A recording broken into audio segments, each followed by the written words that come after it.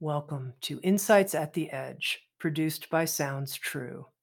My name's Tami Simon. I'm the founder of Sounds True, and I'd love to take a moment to introduce you to the Sounds True Foundation.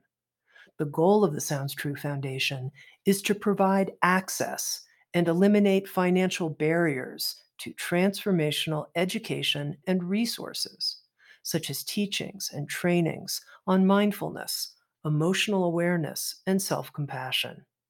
If you'd like to learn more and join with us in our efforts, please visit soundstruefoundation.org.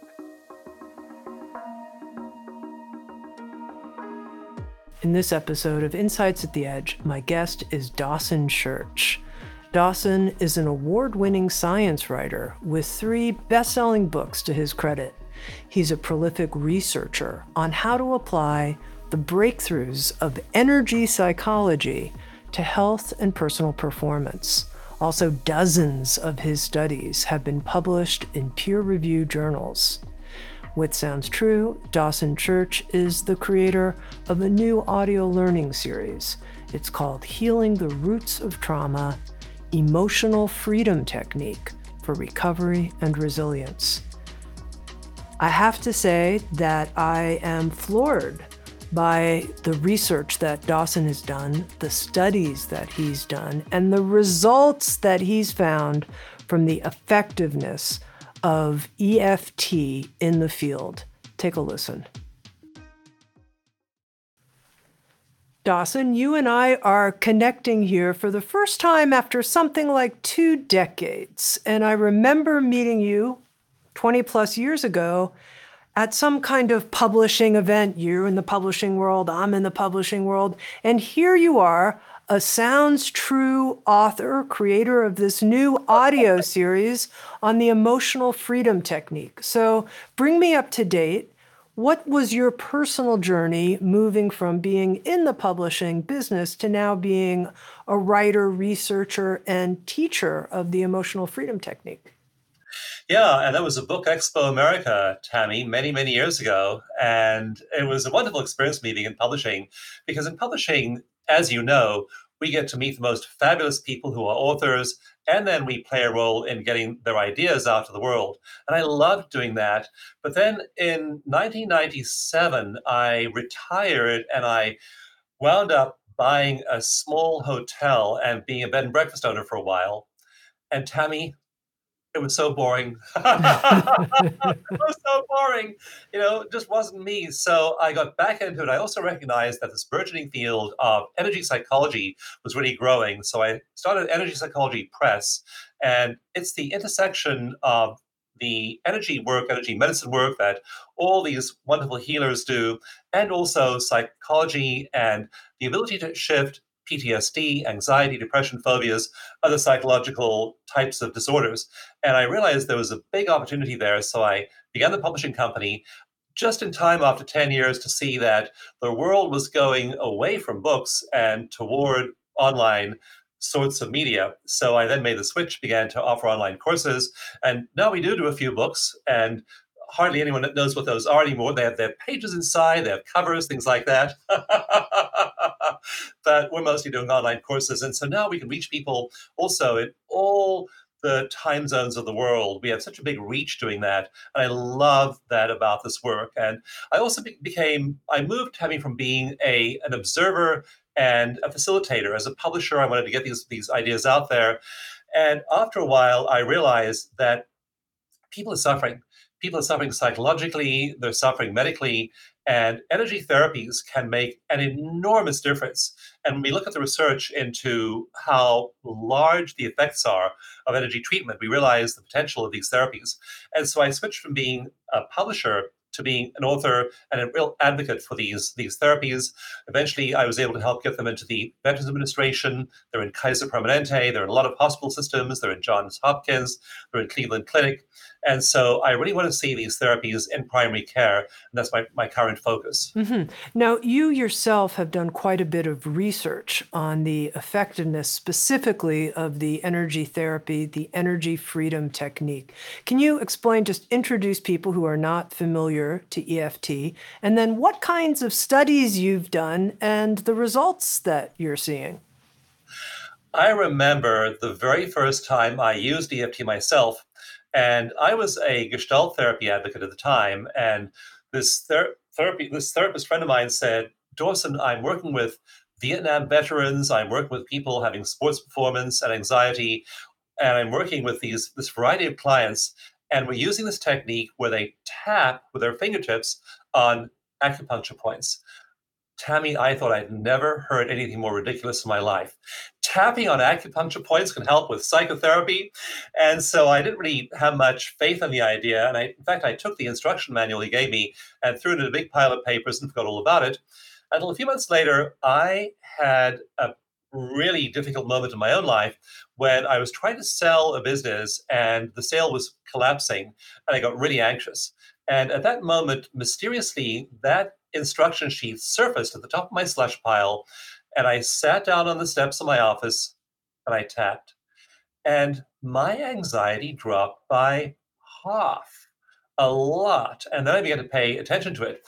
Then other psychotherapist friends began saying, I'm not just treating people, Westerners, I'm not just treating Westerners for anxiety. I just got back from Rwanda and I'm treating people whose parents were killed in the genocide there. And tapping is releasing those PTSD symptoms like flashbacks and nightmares. Then I really paid attention when I heard about Vietnam veterans and Haitian orphans and a variety of people with severe chronic stressful events in their life that were being affected by it. So I dove into research, and research quantifies things. I want to know not just that you got better, I want to know on average, if it's a group of people, by how much you got better. And then we compare that, for example, to psychopharmacology and traditional talk therapy. And the results of EFT that we began to measure in these studies were immense. And so I got further and further into it. In my very first study, published in 2010 in a medical journal called Integrative Medicine, a very respected journal, we showed that one day of tapping, and we were using tapping with healthcare workers like doctors and nurses and chiropractors, a single day of tapping dropped their levels of anxiety and depression by 45%. Their cravings for things like cake and chocolate and cookies and alcohol and all these other things dropped after tapping in a single session by 83%. So we were getting these massive, massive results. And I then said, we absolutely have to get these therapies into primary care.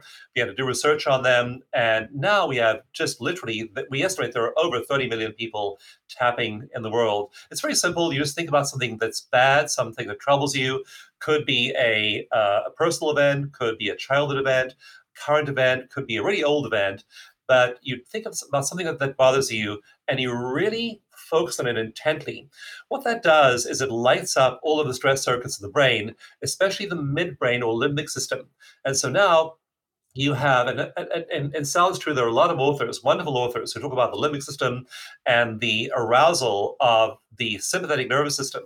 People like Stephen Porges and Stephen Levine talk about this. And we know from a lot of research that when you're stressed, those parts of the brain are highly active. You have a highly active limbic system, and we can read those signatures on an MRI. We can see on the MRI that you are highly stressed. We then notice as we have people tap and just stimulate these 14 acupuncture meridians, we see rapid deactivation of that. If they were dealing with a craving, the craving goes way down. If they were thinking about a childhood memory, their limbic activation drops remarkably in only a couple of minutes. So it's acting on the information flows in the brain. And when your limbic system, your limbic whole limbic structure is then deactivated and it's no longer sending signals of fight or flight through the amygdala into the peripheral nervous system, the central nervous system, you get much calmer. And then, for example, that veteran who was sharing about the death of his friend in a roadside explosion in Iraq, and is 10 out of 10 for emotion, his limbic brain is all lit up as he recalls that stressful event. After only a few minutes of tapping, typically those levels of triggering will go way down. He remembers the event clearly still and the death of his friend in combat, and he now remembers it without that strong activation of the fear response. And that's a typical scenario with EFT. Okay, Dawson. So you said when you were first introduced, you threw the piece of paper away and rolled your eyes. And it seems like there are still a lot of people in the mainstream culture who are like, come on, this is, if it sounds too good to be true, it's not, kind of thing. And, you're only talking about one day and you're getting a 45% reduction in anxiety and depression. We would all know about this. It would be in the news. It wouldn't be in these, semi-narrow or esoteric platforms like a podcast like Insights at the Edge. So what's the gap between the effectiveness of EFT and its mainstream adoption? How do you understand that? Actually, it's very widespread in primary care and in the mainstream. We estimate there are tens of millions of people using it. I've had a free manual, a mini manual on my website for over a decade, and over 3 million people have downloaded that. So it's had a lot of attention that way. If you go onto the US government's website, pubmed.gov, which reports clinical trials in top level journals, you'll find dozens of studies of EFT there.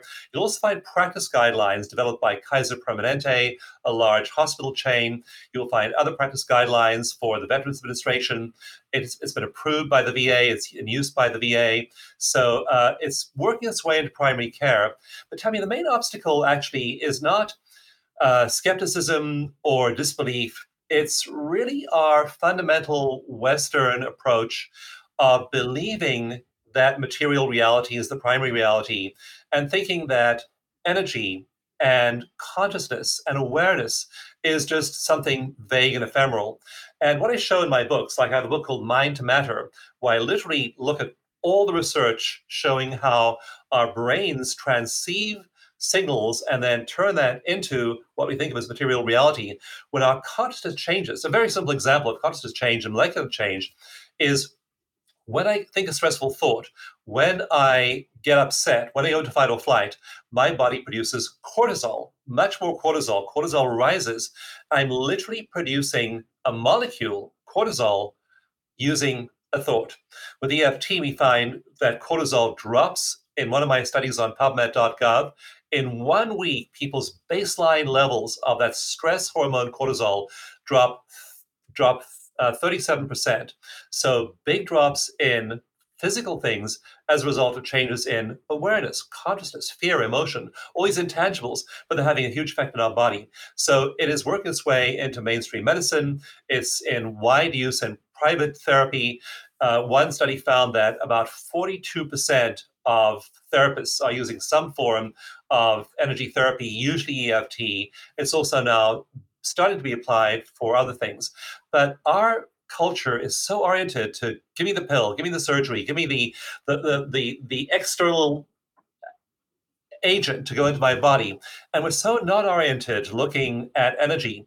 But if you change your energy, you change the molecules your body is producing, and very, very quickly you can shift all kinds of. We find, for example, that high stress leads the ACE study, the Adverse Childhood Experiences study, which I know you've covered on previous podcasts, that show that people who have unresolved trauma have much higher levels of cancer, heart disease, diabetes, suicide attempts, smoking, hepatitis, and on and on and on.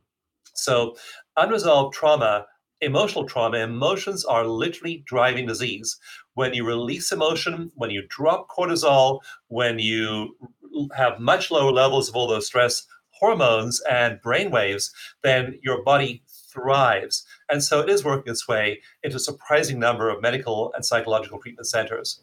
Do you have a vision of where EFT is going to be in a decade? It's funny. I was walking through MD Anderson Cancer Center, and MD Anderson is regarded as probably the most advanced cancer treatment set of hospitals in the U.S. And I was walking through there with a nurse friend of mine who does EFT with cancer patients and with staff there, especially nurses, doctors, other hospital workers already stressed. So there's a big people go to chemotherapy there, and there's a big recovery room at MD Anderson in Orlando, Florida, for them to be in to stabilize after chemotherapy. And it's a glass fronted room so that the nurses can walk past, look at it, and make sure if anyone is having a serious abreaction, they can intervene. So I walked past there with my friend Pat, and she said, Dawson, my vision for the future is that one day we'll look in through this glass and we'll see a patient tapping, doing EFT. And I said to her, Pat, that's not my vision at all. My vision is one day soon we walk past this room, looking through the glass, and see that there's a patient not tapping, and we'll wonder why. So I expect it to spread really widely. It is spreading widely right now. And these therapies are so good that they're going to become part of primary care, part of pain management, part of physiological issues and psychological issues. So they are gaining ground, but they need to be part of this whole paradigm shift we're in the middle of realizing that energy and consciousness and awareness has dramatic effects at the level of the physical body. What's the history of tapping? Who first came up with this notion and the actual protocol? I mean, you start by saying to yourself as you're tapping, I deeply and completely accept myself. I found that really interesting, really powerful, but I'd love to know more how this particular protocol that you teach came into being. Well, the idea of self acceptance is really powerful. Carl Jung said a century ago that self acceptance is the primary marker of the material psyche. So, Carl Rogers said that every journey in healing begins with accepting myself the way I am. So that's a fundamental precept of psychology for more than a century. Self-acceptance is really important. And then tapping itself comes from Qigong, and that goes back thousands and thousands of years. I've been tapping with Qigong masters now for 20 years. It's wonderful to realize that they've been incorporating tapping for centuries. And then when during President Nixon's trip to China in 1972, one of his advisors witnessed an operation done surgery done only with ear acupuncture for pain, and that then began the whole cycle of the acceptance of acupuncture in the U.S. Also, shiatsu acupressure, pressure on acupressure points, which is tapping or simply hard pressure on the various points. So it's been around for a long, long time. A psychologist called Roger Callahan began to experiment with his clients in the late 1970s, early 1980s. And he worked with one client in particular, and he tried everything with her, tried all kinds of things because she had a phobia of water. Her name was Mary. She couldn't immerse herself in water. She was afraid whenever she was around water. He had a swimming pool and he treated people at his house, and she couldn't go within 20 feet of the pool. She was terrified. She'd have a panic attack if she got that close to a body of water. And after trying every single therapy he had, he read about acupressure. And one day he just leaned over and tapped gently on her stomach meridian, which he knew was associated with fear, which is right under the pupil of her eye. And so he tapped on her there, just wondering if that might make a difference. That night she phoned him and said, my fear of water is gone. He didn't believe her, had her over the next day. She walked right up to the pool and stuck her feet in, and the cure was permanent. She never got a fear of water. He then wrote a book called The 5-Minute Phobia Cure, which was published in 1985. His students took tapping further. So it's an ancient technique, but it's been systematized now. And EFT just uses a really simple form of tapping, but one again that's now been proven in over 100 clinical trials. Can you talk me through the method and the import, how each step of the method is effective, how it I can walk you works? through it. Now, I have to warn you, Tami. Do you know who Lisa Garr is? Lisa Garr? Lisa, head of the way. Okay. She asked me on my first interview with her, and this is live on the air, big audience. And she broke down crying, and we had to interrupt I'm this. all right. I'm prepared for this. Let's go. With that disclaimer in place. So you do that, and also every person listening now, I'd like you to think of an event in your life within the last 2 weeks that trouble you emotionally. So something that bothered you, you could have had to wait in line, you could have had a tense conversation with a coworker or a family member. So something that in your life in the last couple of weeks that affected you personally directly and where you have an emotional response to that. So think of something like that that happened in the recent past. Don't go back to your childhood. It's too triggering. Has to be within the last 2 weeks. So Tami, what just a couple of words of an annoying thing or a triggering thing that happened to you very recently? I'm going to pick a pretty low lift one, which is my dogs are getting groomed upstairs and they whine and they bark and they howl and they're upset. And when they're upset like that, it upsets me. And Okay. my nervous system gets all jambled up when I hear them whining and howling and crying. Yeah. Entrainment. So think about your dogs getting groomed upstairs and then tune into yourself, your body right now. What number are you on a scale of 0 to 10 in terms of that triggering? 0 being no triggering, 10 being the maximum triggering. Well, I told you I'd pick something pretty mild, so I'm only really a 4 at this A moment, 4. especially because they're quiet at the moment. Okay, good. So they aren't making a lot of noise right this very moment, and you're a 4. And now we'll just go through the routine. And if you're listening, please do get your issue, give it a really brief title like Dogs Being Groomed, and then I'll describe to you which points to tap on to shift your energy. So you've got your number now, 0 through 10. You've got your event, you've got your brief phrase. Now, all we do is we incorporate that in a statement of self acceptance while tapping on a meridian, and this meridian is on the side of your hand. So if you just look at the joint that anchors your little finger, then tap with 3 fingers on the other hand on that point, and either you can say out loud or silently, and I think Tami, do it silently. Even though I'm remembering this issue, and Tami, you can say the dog's being groomed in your mind. Really tune into the dog's being groomed, sound of the whining. I deeply and completely accept myself. Keep tapping, notice your breathing, make sure you're breathing deeply. Even though I remember this emotionally triggering event, and then Tami, you'll say in your mind the name of your event. You'll really tune into the sounds of those dogs being groomed. And if you're listening to us, tune in and use the name of your event. I deeply and completely accept myself. One more time. Even though I remember this emotionally triggering event, name of your event, I am breathing now. Notice your breathing. And I accept myself just the way I am. Now tap on the top of your head.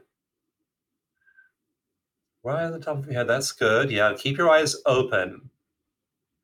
Eyes open. There's a lot of scientific theory behind this. I won't explain it all now. I have whole books on that. So let that go. So tap the top of your head. And again, really tune into that triggering event.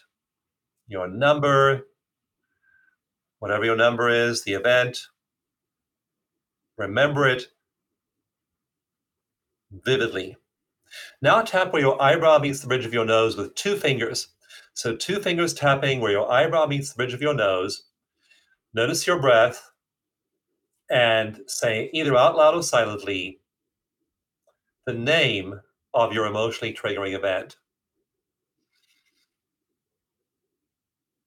Notice your breath again. Now tap on the side of your eye, right on the edge of your eye socket, in line with the very edge of your eye, and say the name of your event again. And again, vividly recall the specifics.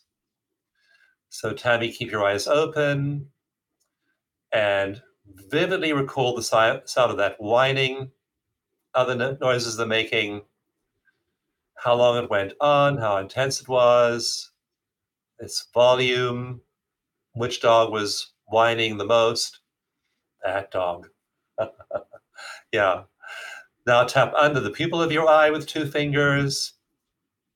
really focusing on your event. This is your stomach meridian, the one that Roger Callahan tapped on with Mary with her fear of water, and really tune into your event. Let your mind be filled with your event and the recollection of your event. Tapping under your eye.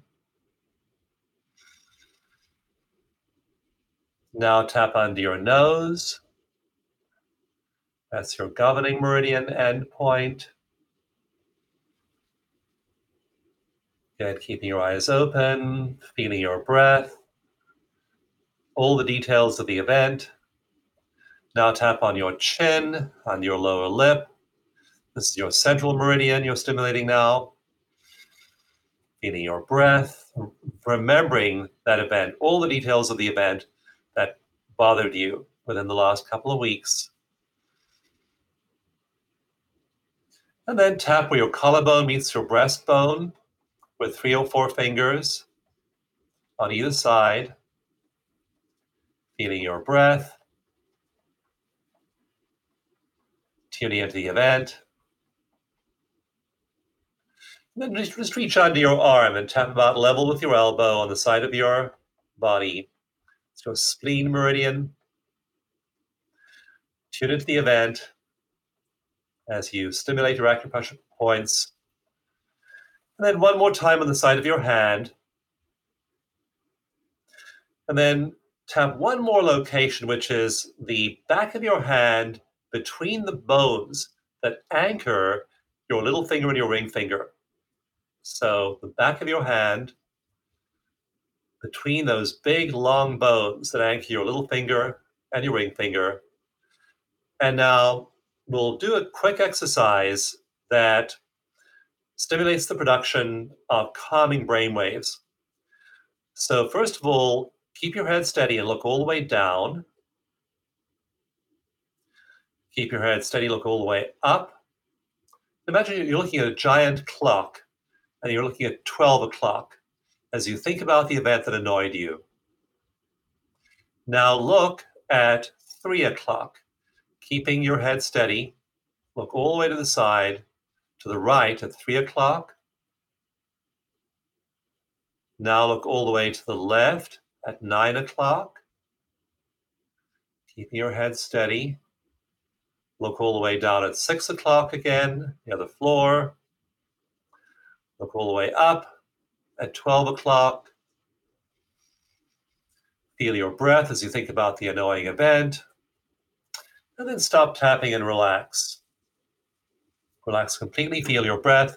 And now think about the event again, like you did exactly, 6 minutes ago, and see what your new number is. How triggered are you on a scale of 0 to 10? So Tammy, for your dogs, that sound of them whining, what's your number now? You're smiling.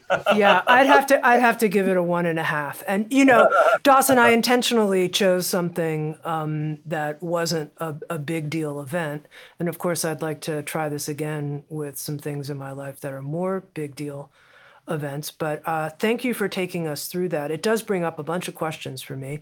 First is, I had a tendency, I wanted to shut my eyes. Why keep the eyes open? Because we used to think that memories were static, like pulling a photograph out of an album, looking at the memory, and dropping it back in the album. We now know that when we pull memories into our awareness, we actually modify them. And we modify them by combining those memories, those images, those sensory experiences with information from the present moment. And the present moment contains safe information. So when we pull up a troubling piece of information from the past and pair it with a neutral piece of information or a pleasant stimulus now, just like, for example, tapping or telling it to a friend or sharing it with a therapist. Now we're combining those two memories. The way the brain works now is it's putting that photograph back in the album with these positive or neutral emotional tags, which reduces the number. And it only happens it happens more if you have your eyes open than if you have your eyes closed. Mm-hmm. And this whole notion of actually bringing forward, bringing up the traumatic event. I mean, I've heard it say that can be re-traumatizing. Yet in this approach that you're offering here with EFT, we're intentionally bringing up the memory. So talk to me about that and what in the technique safeguards that it's not re-traumatizing? Yeah, retraumatization was coined by a therapist called Charles Figley in the 1980s. And the idea was first noticed strongly by another psychiatrist called Joseph Volpe after World War II. And he was a famous psychiatrist, and he was tasked with treating soldiers coming back from World War II with what they then called shell shock. And so, being a good Freudian, he said, "Well, lie down on the couch here and go ahead and talk about Omaha Beach." He later wrote in one of his books, he wrote, "We found that this approach was not effective, it was harmful." He noticed that they were worse after they remembered the bad stuff in their lives, and that's re-traumatization. But if you pair that memory and that event and talk about that while you're tapping, then something happens called memory reconsolidation and emotional extinction. And that means that you now reconsolidate that memory with a neutral cue, and you remove all the emotional tags of fight or flight attached to the memory. And so that's why we keep our eyes open. That's why we have this particular procedure, because if you were just to tell the story, you re traumatize yourself. If you tell the story and you introduce the therapeutic cue of tapping, you then are able to cathartically discharge the emotion. And Tami, I've done a lot of research that's empirical research using MRIs, EEGs, cortisol, other genetic markers. I've done several studies using genetic tags, and I've done one study on epigenetic tags, little tiny molecules called microRNAs. And we did this with veterans with severe PTSD, flashbacks, nightmares, intrusive thoughts, and a lot of disease. So in that study, we gave them 10 1-hour sessions of EFT, and we literally measured the expression of their genes before and after.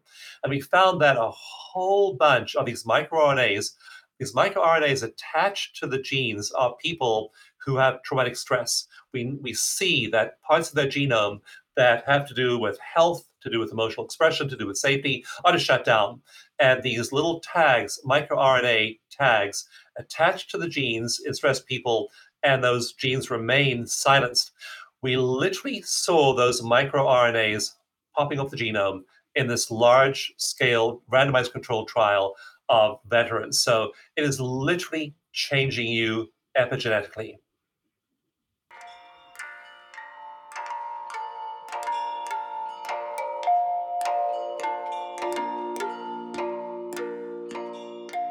You've been listening to Insights at the Edge.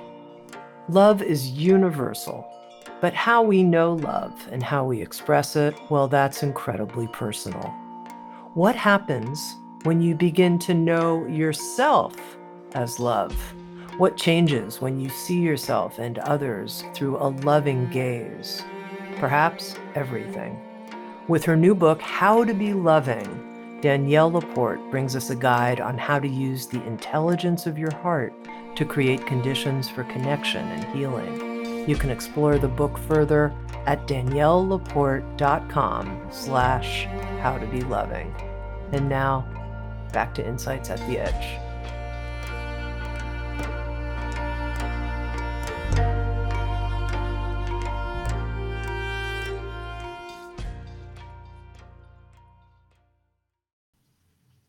Okay, now I can imagine someone saying, whoa, whoa, whoa, whoa, whoa. We went from reduction of cortisol to impacting brain waves to saying that EFT is an epigenetic intervention. You got it. Okay, so how do you measure whether or not something like tapping is affecting gene expression? You talked about these little, but I didn't follow it all, Dawson, to be honest. Like, what are you measuring so that you can say this is a successful epigenetic intervention? Yeah, you don't have to measure these things in every patient, every client. You measure them in very. I mean, these are highly technical studies that are measuring things like gene expression. And now, what's really happened that's been a game changer in the last 10 years is we used to need a blood draw to measure things like cortisol and gene expression. Now we can do it on a saliva swab. So we've had these companies like 23andMe now literally having people spit in a tube, mail it off to a lab. We can extract enough genetic material from that saliva to be able to measure which genes are turned on, which genes are turned off. And about 85% of your genome is responsive to the environment. 15% is fixed, like I have gray eyes and brown hair, and that's just a fixed genetic characteristic. But that's only 85% of the genome is fixed. The other, I'm sorry, 15% is fixed. The other 85% is fluctuating depending on, and stress is having massive effects body wide. Because think about it, your ancestors, 10,000 years ago, 100,000 years ago, when they were faced with a predator or a hostile environment, every single body system, organ system, had to come into play. Their muscles had to be filled up with blood and be ready for fight or flight. Their breathing would get shallow, forcing blood into their muscles for the stress response. So their hearts were pounding, their muscles were activated, their lungs they were breathing shallowly. All these things were happening, a lot of it controlled by hormones like cortisol and by gene expression. And so we can measure these things now. It's not easy. It's highly technical. We can measure these now, though, and there are now lots of studies showing that all these things are being affected. And the problem is that while those stress responses were highly useful for my ancestor 100,000 years ago, now being highly stressed, just because I have a pimple on my chin, I mean, my daughter is a grown woman. I adore her. I see her a lot. But she was staying with us a while back and visiting from Colorado where she lives. And Tammy, she had a pimple on her chin, and she was so stressed over the pimple on her chin. I was just laughing. It's like I can't even see the pimple on her chin, but she's like feels a blemish to her whole life. So we get worried and stressed about our deadlines and not Sure. being the right body shape and being overweight. Worry about all these things that, as Mark Twain said, never happened. So that stress is now not our friend the way it was to our ancestors, and so we want to really learn ways to bring it down, like tapping. Okay, now you mentioned that we can impact our brainwave state through tapping, and you had us using our eyes to look up at a clock and down at a clock and 3 o'clock, 9 o'clock. Tell me what's going on in terms of brainwaves when I'm doing that kind of thing.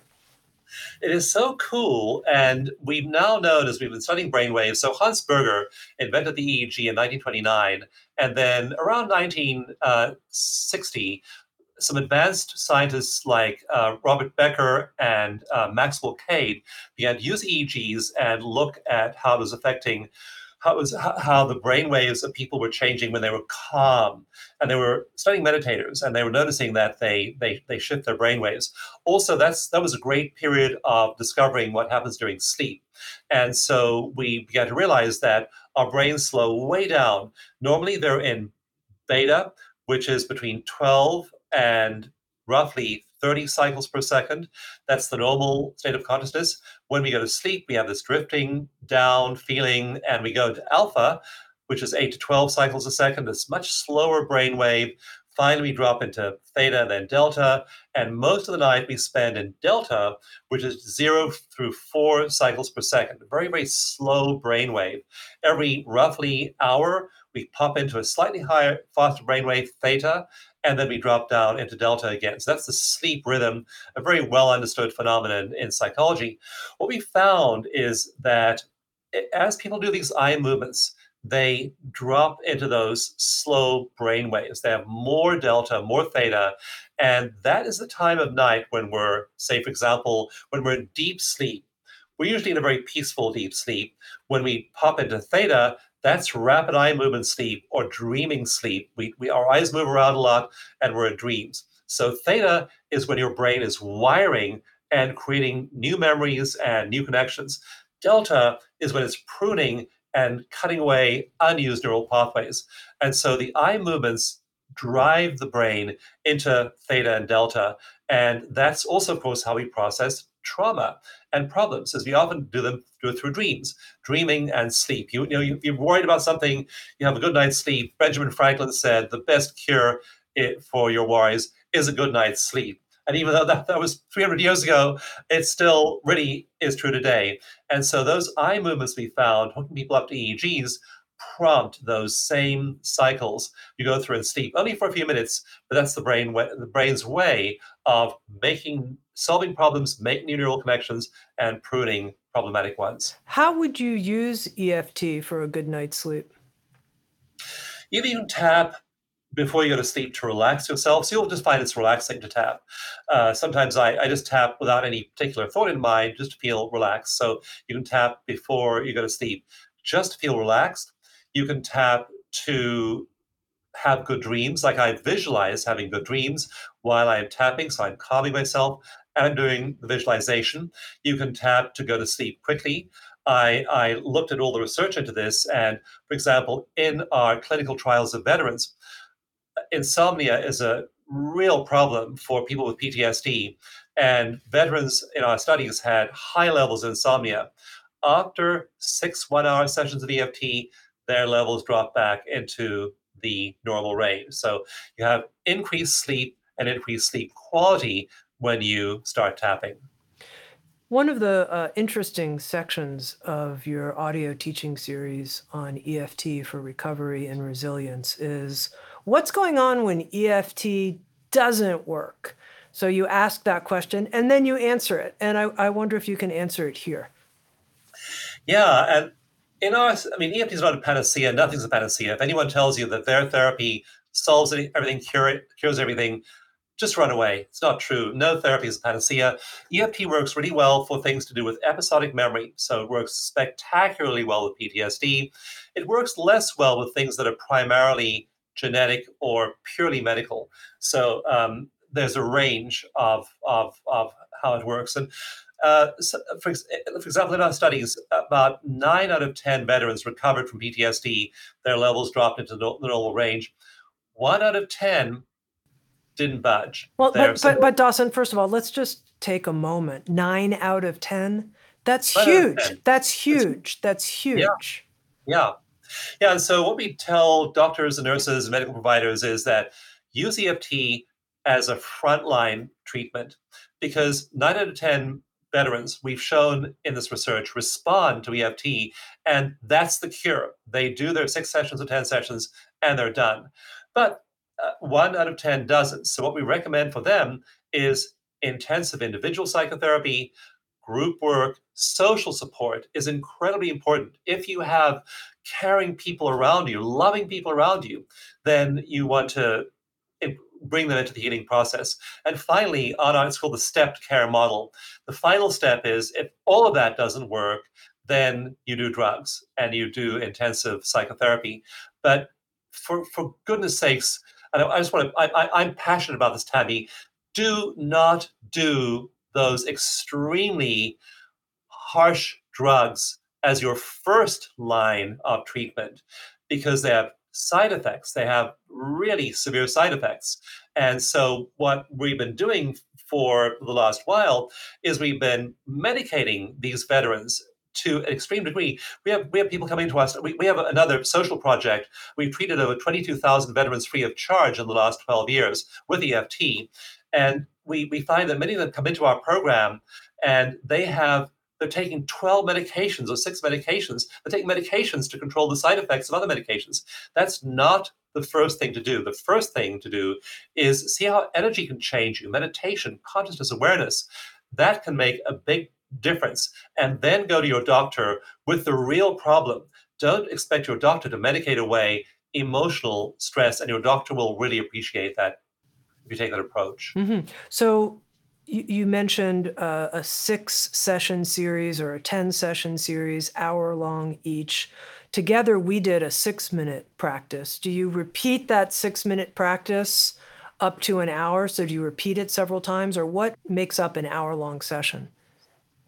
We typically ask people to bring in lists of their problems. So they'll bring in, for example, the veterans will bring in a list of problems, also with those scores, Tami. So they'll have their list saying, my dad beat me so hard when I was 8 years old that I lost consciousness, or my brother tried to drown me when I was 12, or I got picked. I didn't get picked for the football squad when I was 18. Whatever it might be, they have lists of those life issues, and then some of them have to do with combat, some have to do with regular life. And so we work through those with veterans one by one. Now, some of these are severely traumatic, life threatening events, and it's going to take more than 6 minutes to work on one. And we may have to work on what that person smelled and tasted and saw and heard as part of a treatment session, and those can take a while. So small things often drop really quickly. That's why I do pick an easy thing from the recent past. If someone's been traumatized and has dozens or even hundreds of traumatic memories, then it takes longer to work through those. In the audio teaching series, one of the things you say, Dawson, is that EFT is unique among therapeutic approaches in that it actually makes deliberate and systematic use of dissociation in the healing process. So I wonder if you can explain that, how the technique actually uses our response of dissociation to trauma in an efficacious way. Yeah, so trauma in trauma treatment, in psychology generally, dissociation is a real barrier to success. You need exposure. You need to think about the bad stuff and light up those neurons in your brain to treat them successfully. If the client is dissociating and not lighting up those neurons, then it's hard to work with. And dissociation is normal for traumatized people early in life. If I am a child being violated, if I'm being ignored or hurt and I'm 3 or 5 or 6 years old, then what do? I just go somewhere else. I have a picture in one of my books of a woman who drew an image when she was in therapy of what it was like to be raped repeatedly by a family member when she was young.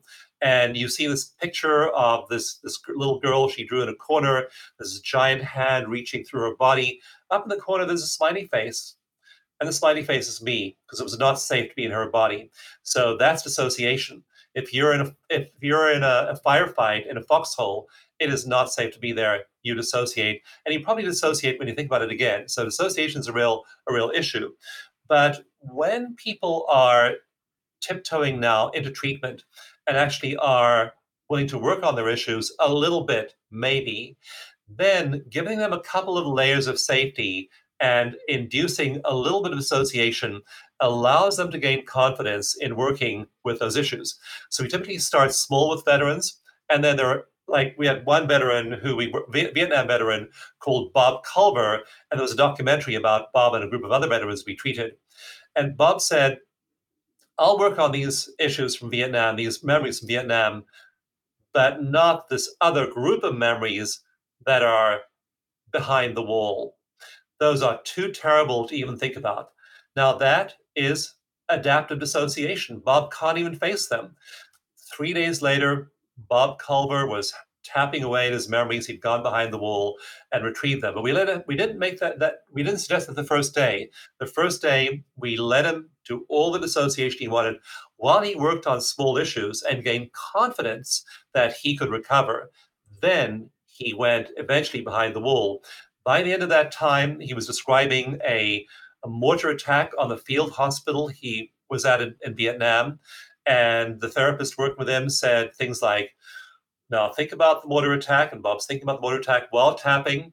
The therapist then asks, and you remember the bodies of the people who were killed? And Bob says, yes. The therapist then says, how many bodies? Count them. And Bob's tapping and counting and telling us that 18 people were killed in the mortar attack. So he's doing that. That's on day 3. Initially, we used association therapeutically, and Bob worked on the easy things first and then moved to the hard stuff like the mortar attack and the body count, after which he remained totally calm. He remembered the event, but he no longer went into the stress response. Mm-hmm. Now, in the audio series, Dawson, you get personal at a certain point, and you share a huge trauma that happened in your life approximately 5 years ago, and how everything you had done prepared you to be able to go through it. And I wonder if you can tell our listeners about that. Yeah, Tami, I've been a meditator for many years. I joined an ashram when I was 15 years old and learned the perennial philosophy. And we studied Aldous Huxley and Paul Brunton and Adam Watson, all these people. But that's wonderful to do that and immerse yourself in that material. And yet I still faced a bunch of life's challenges in my life over the last many years. And I'm really committed now to letting people know what those techniques are are without going through 50 years of stumbling through figuring it all out.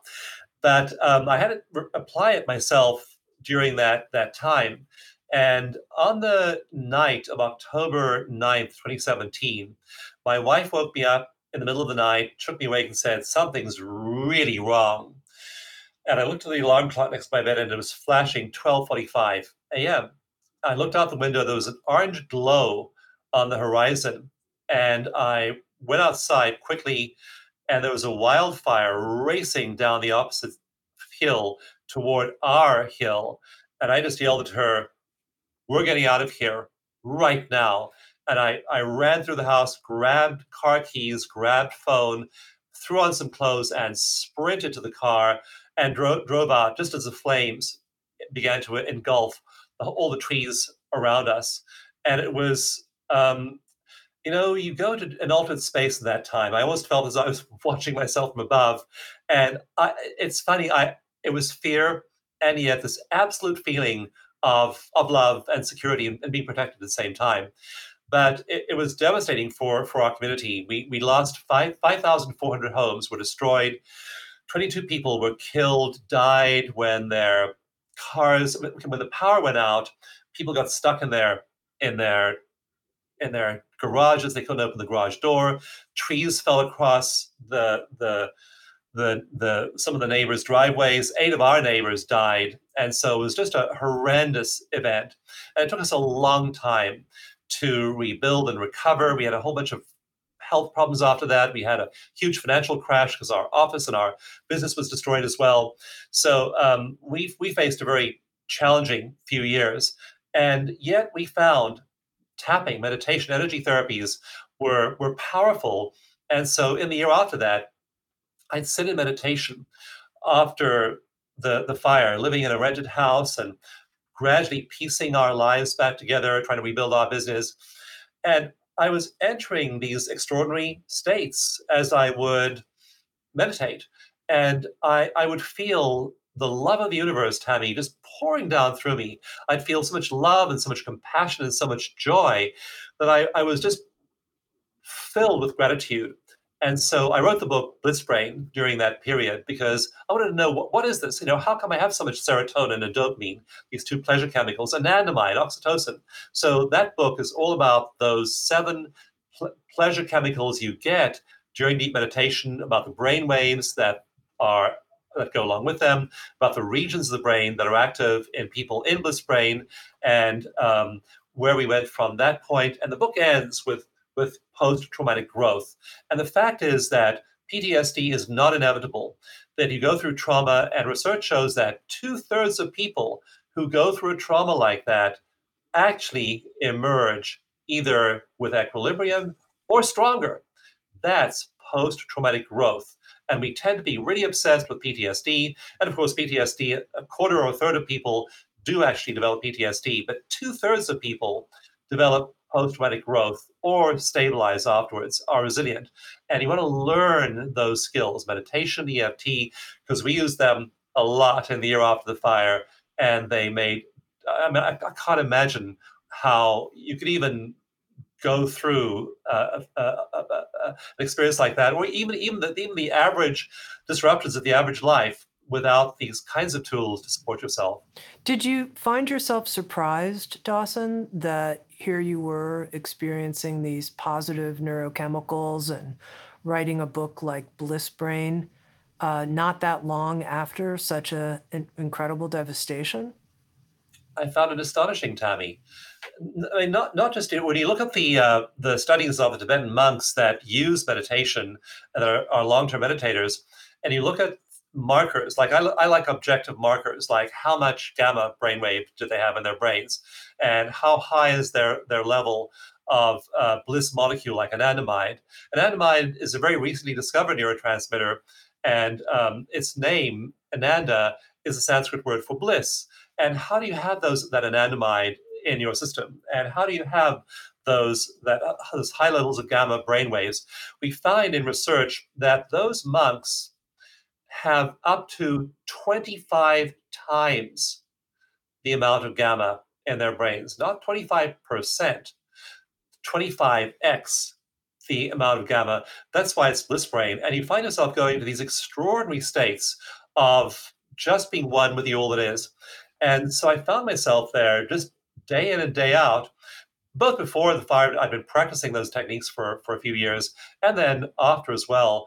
And I just got passionate about sharing this with people, because people, again, like my daughter's pimple on her chin, they have some little issue to deal with, and they and they just feel their lives being wrecked. Like, we just had this hugely um, annoying and a triggering event where the Supreme Court overturned Roe v. Wade.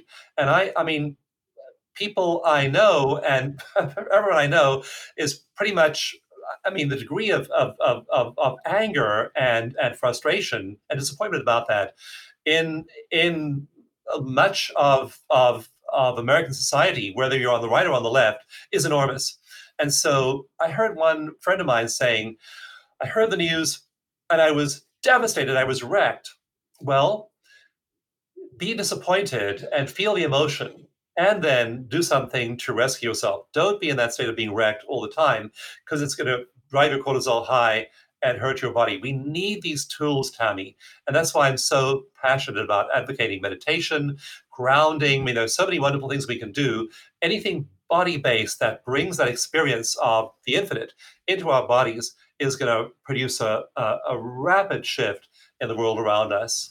Can you explain to me, Dawson, how in being a meditator and connecting to this infinite space, that changes the actual neurochemicals that are being elicited in our brain and in our body? How does that create that change?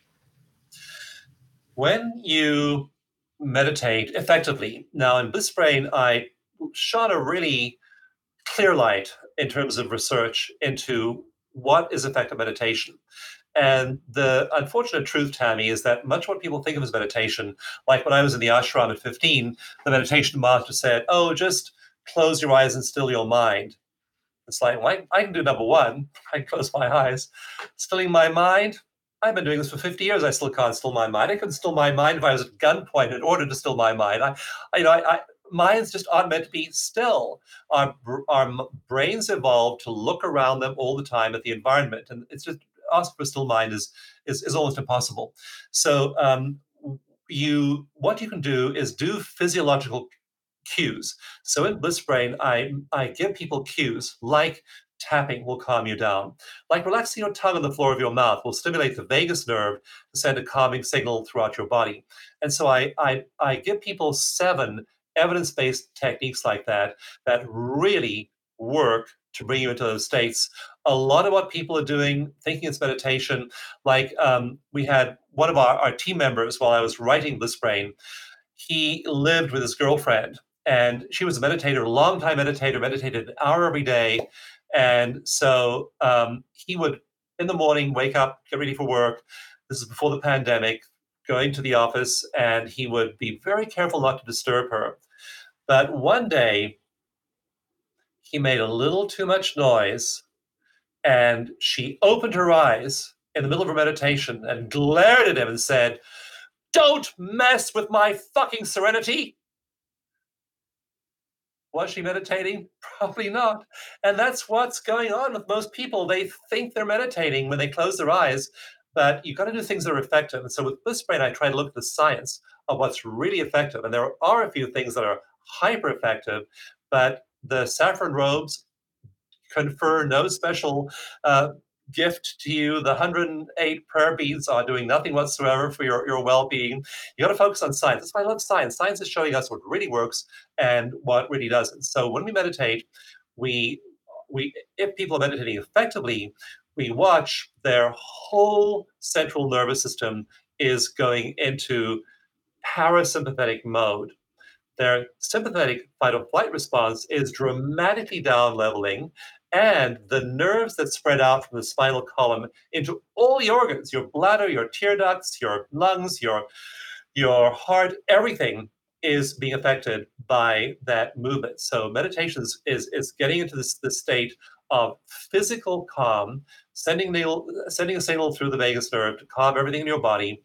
Then it triggers those brain waves, again, those both slow waves of theta and delta, and also that fast wave of gamma, which is the brain wave of integration, creativity, and it also lights up the part of the brain that has to do with compassion. Compassion meditation is one of the three things you can do in meditation that'll dramatically shift brain activity.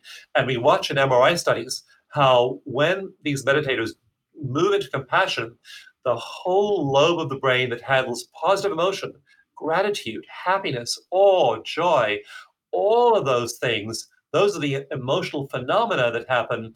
But what happens is that that lobe of the brain, it's called the insula, becomes highly active in meditators.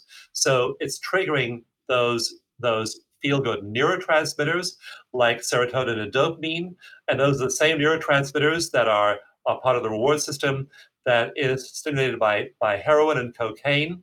So we're getting these wonderful feelings of pleasure from the reward neurochemicals. We're getting oxytocin, lots of oxytocin. So when you hear St. Teresa of Avila talking about the beloved, or hear Rumi or Hafiz talking about meditation and oneness with the all that is in erotic or relationship terms, it's because they are having orgasmic experiences driven by oxytocin, serotonin, dopamine, and anandamide.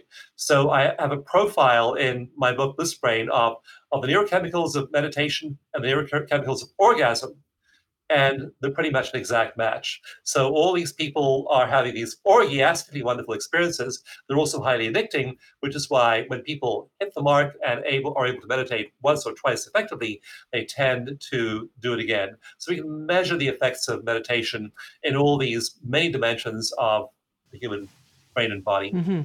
In the audio series you've created with Sounds True, Healing the Roots of Trauma, EFT for Recovery and Resilience, you offer several different meditative practices. You introduce something you called eco meditation. You teach not just the EFT technique and various applications, but also some integrative meditative experiences. And I wonder, Yes. here at the end of this conversation, Dawson, can you leave us not just with that terrific laugh of yours that always comes shining through, but can we have a type of integrative meditation together here as we end? Some way to help us settle with everything we've heard. We don't have time for the full meditation, but it's composed of seven actually, evidence-based techniques that dramatically calm the body. And let's just do one little technique right now, which affects the vagus nerve. So think of something that annoys you, something different from the previous thing. So something recent that annoys you, maybe a person, maybe a name of a person, maybe an image, maybe a thought or a belief, but that makes you feel a little bit annoyed, maybe a little bit angry, resentful, blaming, shaming, any negative emotion. And now relax your tongue on the floor of your mouth. So let your tongue just fall on the floor of your mouth. Normally our tongues are tense and often against the roof of our mouths. This is the opposite place. Let them fall to the floor of our mouths. And now, keeping your tongue totally relaxed, try and get upset about that thing. Just try. But keep your tongue relaxed. Try getting upset. And you can't. And you can't because what's happening is that when you relax your tongue on the floor of your mouth, it sends a signal through your vagus nerve all over your body that you're safe and you can't then easily get upset. So try it in traffic, try it when you're stuck in a long line or have a long wait or have a disturbing meeting. Just relax your tongue. And eco meditation builds together seven of those techniques and you put them together in one package. You go into this deeply relaxed state and you don't distill your mind. You're able to function in that usual human way. Your mind can be as active or as still as you want it to be, but you're doing these 7 things that really send that signal of safety to your body. Wonderful. Dawson, what a great tip to live people with. Wonderful. I've been speaking with Dawson Church. He's the author of Bliss Brain. He's the founder and CEO of the EFT universe. And with Sounds True, he's recorded a new audio learning series. It's called Healing the Roots of Trauma, EFT for Recovery and Resilience. Sounds True. Waking up the world. Thanks for being with us. Thanks for listening to Insights at the Edge. You can read a full transcript of today's interview at resources.soundstrue.com/podcast. That's resources.soundstrue.com/podcast. If you're interested, hit the subscribe button in your podcast app. And if you feel inspired, head to iTunes and leave Insights at the Edge a review. I absolutely love getting your feedback and being connected. Sounds True. Waking up the world.